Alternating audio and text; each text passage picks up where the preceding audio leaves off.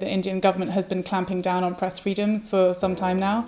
We essentially sort of snuck in as tourists, and we were shooting extremely quickly and trying to kind of get in and get out, and also make sure that we weren't putting the people that we were speaking to at risk. Yeah, it was a bit of a hair-raising trip overall.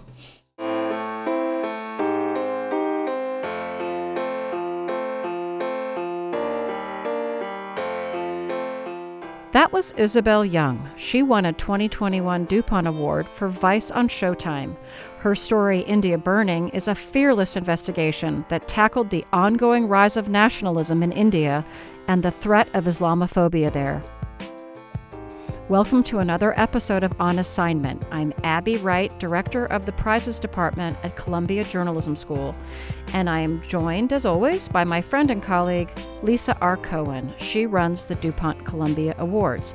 Lisa, how are things? Things are busy. The students are all back, and we're deep in the thick of the semester, and we are in the middle of judging for the 2022 DuPonts. So there's just so much inspiring reporting. And today we're going to talk about a 2021 winner that exemplifies what DuPont is all about.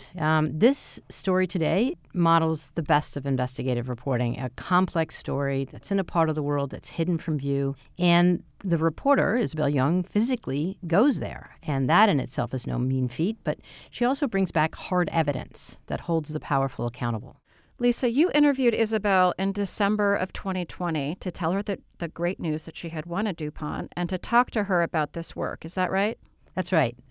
She joined me from her home in London in December to talk about this winning segment, and it actually aired in April of 2020. And that was at a time when massive protests erupted across India over the passage of something called the Citizens Amendment Act, or the CAA, which is a law that helps to exclude Muslims from applying for citizenship. What was happening in India really reflects political trends that we're seeing all over the world: rising nationalism, polarized political constituencies, and misinformation. So it's within that context that this powerful reporting translated this political issue and its effects on actual people. Isabel, the producers, and a team of local fixers brought cameras into areas with little access for foreign press, like the site of a detention camp being constructed in the northeastern Indian state of Assam. And she went out there and she really got the goods. There's this brilliant example. It doesn't translate well to an audio clip because it has subtitles, so I'll just mention it here. Prime Minister Narendra Modi is giving this very passionate speech. He's exhorting his followers. He says critics are angry about Muslim detention camps, but there are no detention camps for Muslims. It's all a lie. And then the camera cuts to Isabel standing in front of this sign saying, "This way to the detention camp." Plus, she landed a very terse interview with a ruling BJP party member in the Indian parliament, and she pushed back hard against his hate speech. You'll hear a little clip of it later in the episode. That interview sparked a lot of buzz within the Indian and international press.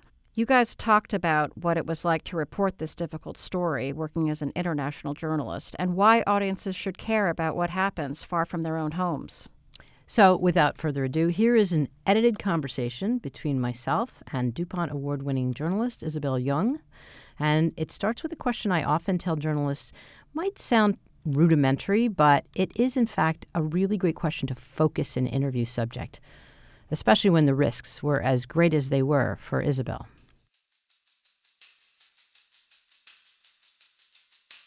Why is this story so important?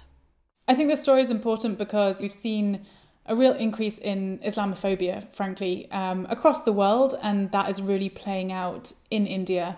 This increased discrimination towards Muslim individuals, which make up a huge proportion. I think it's around 14% of the population. That's 200 million people.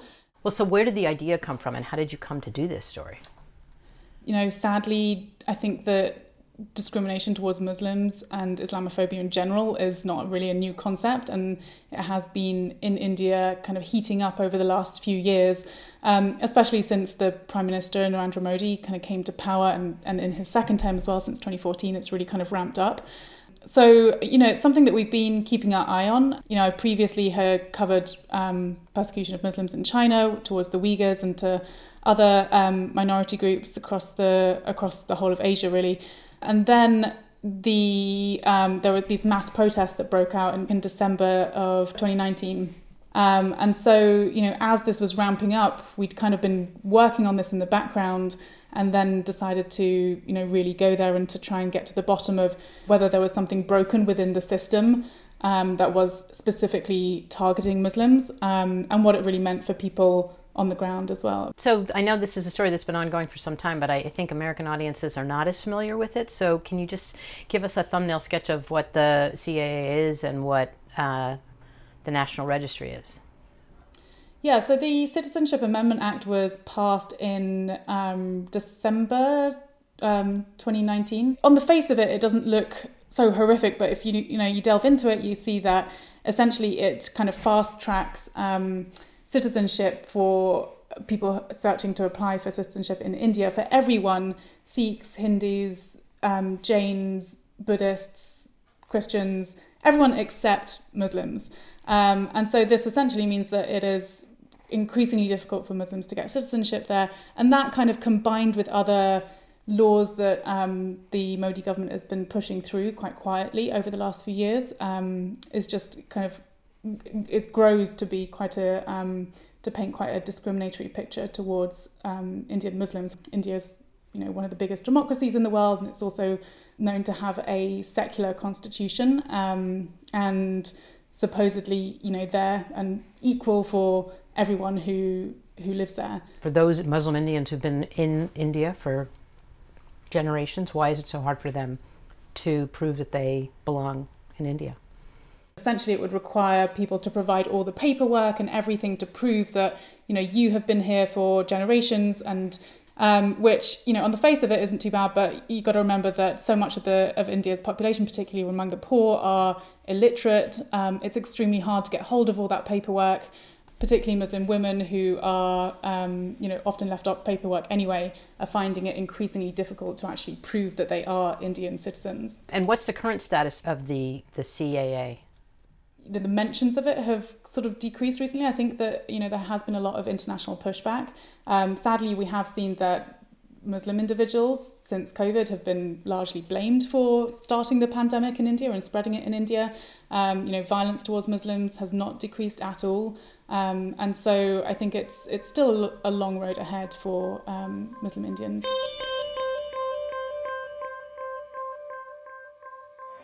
We met Dr. Subramanian Swamy, a top leader of the ruling BJP party, at his home in New Delhi. We know where the Muslim population is large, there's always trouble because the Islamic ideology says so. And you're saying that wherever Muslims live, there's If problems? Muslims become more than 30%, that country is in danger. That sounds like hatred. That sounds like language of hatred. It's easy to say hatred. I'm being kind to them by not letting them come to India. This interview with Dr. Swamy, he makes a very clear, no apology case against the rights of Muslims. How did you get him to sit down with you? He was actually not the hardest person to sit down with. We told him what the story was. This is something that he is quite passionate about, that he's defended his position pretty strongly. And so when we told him what we were talking about and we wanted to hear the government's perspective, he was actually pretty open to sitting down with us. Article 14 of the Indian Constitution guarantees the right to equality, as you know, for all persons living in India. I can tell you that's a misinterpretation of Article 14. Article 14 guarantees equality of equals. I'll give you an example. Are all people not equal? All people are not equal. Muslims do not deserve equal rights to apply for citizenship. There's no such thing as equal rights. They're not in an equal category. It was after the interview aired, though, that he had a lot of pushback. He claims that we misrepresented him in the interviews. He has threatened to sue various publications that have covered the interview since. The interview itself got a lot of pickup. The Prime Minister Imran Khan in Pakistan was sharing it and tweeting it, which angered the BJP, the ruling Indian government, quite a lot. So there's been a lot of pushback since, and I think he's kind of rolled back some of his words and claims that he was misquoted. But I mean, I 100% stand by what he said and the way we represented him. Tell me a little bit about some of the interviews that were harder to get. Well, I actually don't mean in India per se. I mean, we were seeking interviews with more senior government individuals as well, which we would turn down for. I think by the time we were covering this, as some people in the BJP had potentially realised that, it wasn't a great look internationally for India. These images of riots across India and protests across India were getting out, that rumours of Indian Muslims being targeted were getting out. And so I don't think that the Home Office, for example, or Narendra Modi himself were too keen to sit down with us. Yeah. Did you get any response from him? No, we did not. So we've just reached the first detention centre that they started building. Until just a few months ago, this area was all farmland, and now suddenly hundreds of workers have descended on this spot and started building these massive watchtowers, double walls, and huge facilities inside. So can you talk a little bit about how you got access to the construction site where the detention camp is being built? Yeah, so, the state of Assam was difficult to get access to itself. It's kind of blocked off to foreign press at the moment, because they just don't want it being covered. The Indian government has been clamping down on press freedoms for some time now, and increasingly moving towards a more authoritarian status. So, it was more of a logistical issue in terms of making sure that we weren't picked up by the intelligence services. We essentially sort of snuck in as tourists, and it was just a very small crew that I went with some very brave locals who were willing to kind of show me the site, and we were shooting extremely quickly and trying to kind of get in and get out, and talk to people, and also make sure that we weren't putting the people that we were speaking to at risk. So yeah, it was a bit of a hair-raising trip overall. 22-year-old Razul is a Muslim construction worker who's been at this site for the last year and a half. Working here is hard for Razul. He tells me his own mother was left off the citizenship list. At what point did you realise what it was that you're building? When you talked to the young man who was actually building the detention camp, he's one of the construction workers, he's Muslim, he may very well see his own family end up in a camp like this. How do you find him, and how did you get him to talk to you? We'd been working with an Indian contact who is from Assam for the previous few weeks prior to going there, and he had been sort of looking around for people and talking to people for us, and then I'd spoken to the 22-year-old Muslim man who was working on this construction site before we got there, and he seemed like a good character. We checked out his home situation. His mother was currently in a very precarious situation with her citizenship. She was left off the registry list. So yeah, and he was willing to talk to us, which is step one, right?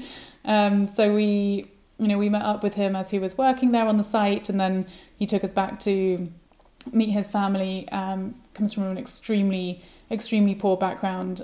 His family literally live in a tent. They're nomadic. They live on the sand and very next to the coast. It was heart-wrenching to see, the fear that his mother and so much of his family were having to go through at that time. And what's their situation for someone who hasn't seen the story? Can you just tell me what she's up against, what might happen? Yeah, so because she's been left off the registry list, which the government implemented in Assam, it means that she has to prove her citizenship. And the only way she's able to do that is to hire a lawyer and to pay a lot of money that she does not have at all, because she's nomadic and they literally live day by day, and to try and prove that she has been there for generations.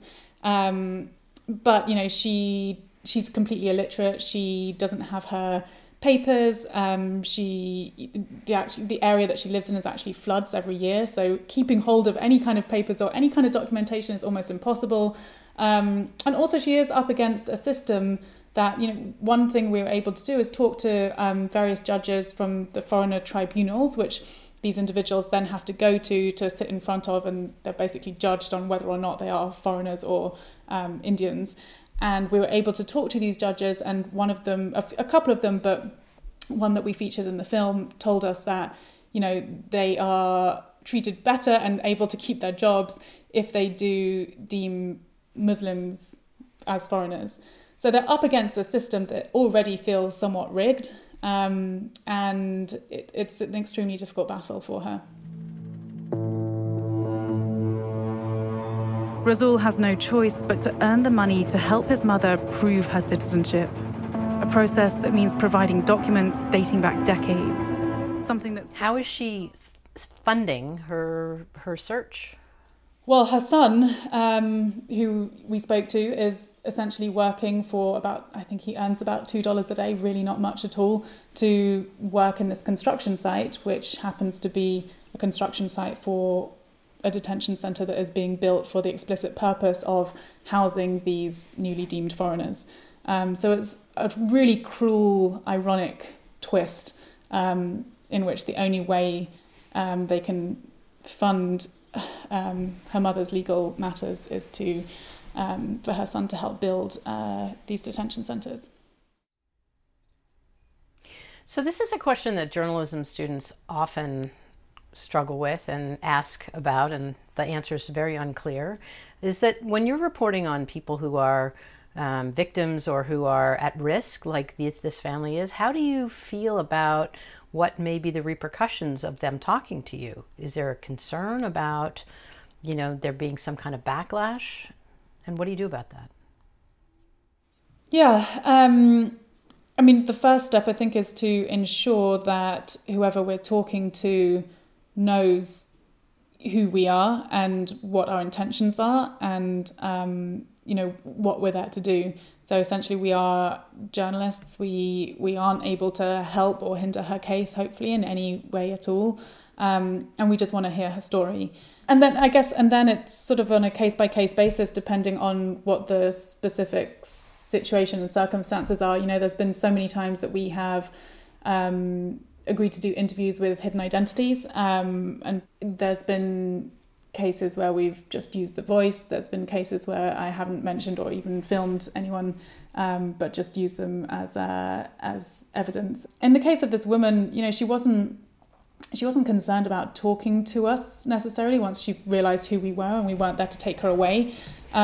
She was just terrified of the situation she was in and not knowing whether or not she was gonna leave. But she was also at that situation where she was so desperate to prove and to tell anyone who would listen to her that she is an Indian and has been there for generations, that she was actually willing to share her story. Yeah, it's always just this incredible tension between wanting to highlight and shed light, expose people who are vulnerable, people who are facing terrible situations and conditions, and then on the other hand, not wanting to do any inadvertent harm as collateral. Yeah, it's a conversation I have the whole time. I'm having it today on a different story, and it's sometimes a really, really fine balance, and you really desperately want to get the story out, but you also know that individuals are sometimes really literally risking their lives to tell these stories, and that has to be our priority. I'm wondering if you can talk a little bit about the role of fixers in the work that you did in this story, and how that works, how you find them, what kind of work they do for you. I think a lot of people don't understand that. Yeah, fixers are the most important people on any kind of international shoot that I'm doing.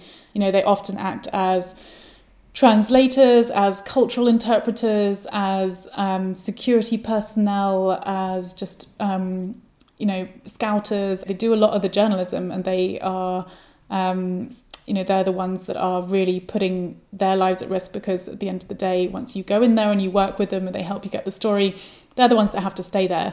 They're the ones that have to face the consequences of whatever story you put out. You're putting a lot of trust in them just to go over there and trust their instincts on things, but they are putting so much trust in you to get the story right. And also, in this story in particular, you had people on the ground there that didn't want to get credit for this story, right? Yeah, there were several people that we worked with who agreed to help us, but only on the condition that their names wouldn't be mentioned. So they don't get any credit. They don't get any credit. They are the silent helpers. Yeah. Do you feel, and I think journalists in this country feel it, but I don't know what it's like for international journalists who deal with risky subjects all the time. Does it seem as though journalism or journalists are more at risk recently than they have been? For sure, yeah. I think we're feeling that all over the world. We're seeing journalists increasingly being targeted everywhere, from China to Myanmar to Turkey to Syria to Brazil to Mexico, all these places where journalists are increasingly at risk for doing their job. And I would also say that there has never been a more important time to do our job, because disinformation is rife. Social media is enabling us to spread that disinformation so easily. I think that in the US especially, we've seen this frenzy around what President Trump has been saying, what his policies might mean, obsessing over every single tweet. And I think that we've sometimes lost hold of what is going on across the world. And we've seen this year that what happens on the polar opposite side of the world really does have very, very real impacts close to home.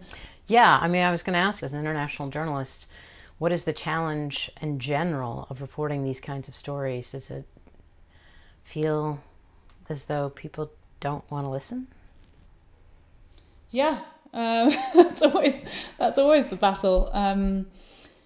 It has been a real battle, especially over the last 4 years, where understandably the situation has been so difficult and tense to get our heads around just in America, as to what's going on, let alone what is happening in a foreign land with, alien concepts, alien culture, alien people.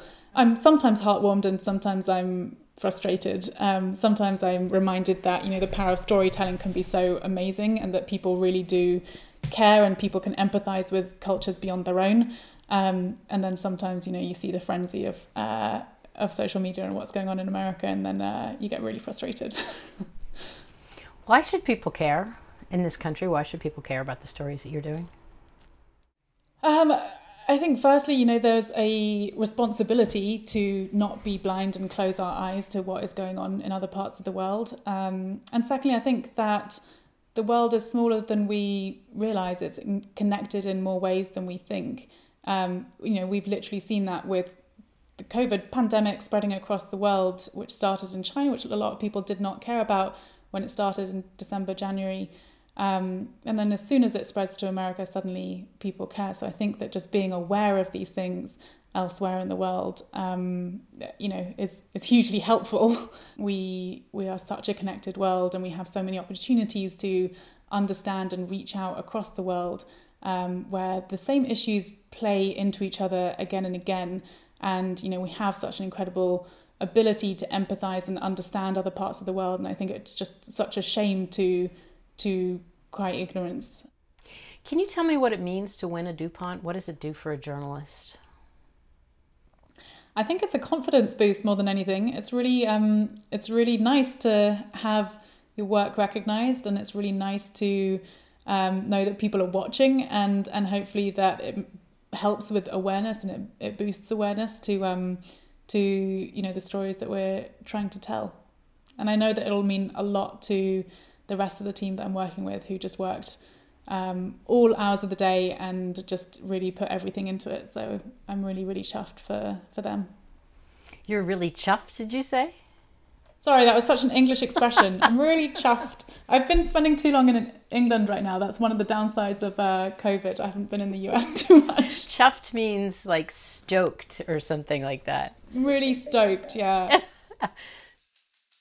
And finally, let me ask you the question we ask everyone. We are a journalism school, and we always ask our guests what advice they have for young journalists out there today, whether it's practical or philosophical or a little bit of both.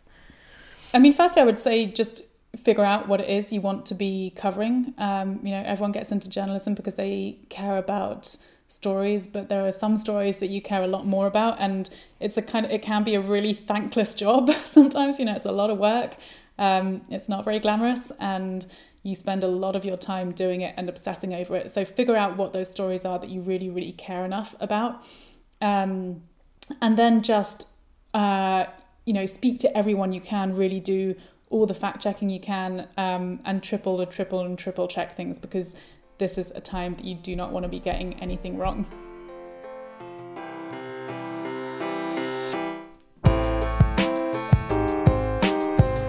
Thank you so much to Isabel Young for talking with us. Great advice there at the end. And even though I spoke to her a year ago for this conversation, this is still, and it is never, a good time to get anything wrong.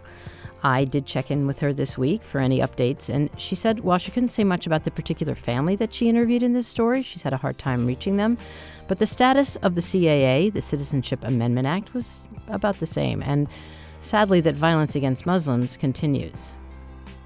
You can watch the Vice India burning story, and we really recommend that you do. It packs a tremendous amount of deep reporting into just under 15 minutes.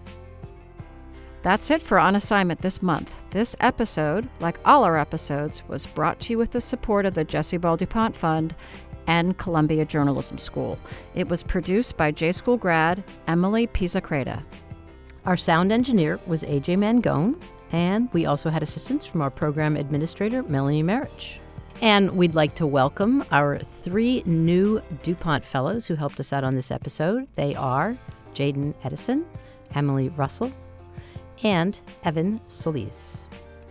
Our music is by Dylan Nowick. Follow us on Twitter at Columbia Journ. Until next time.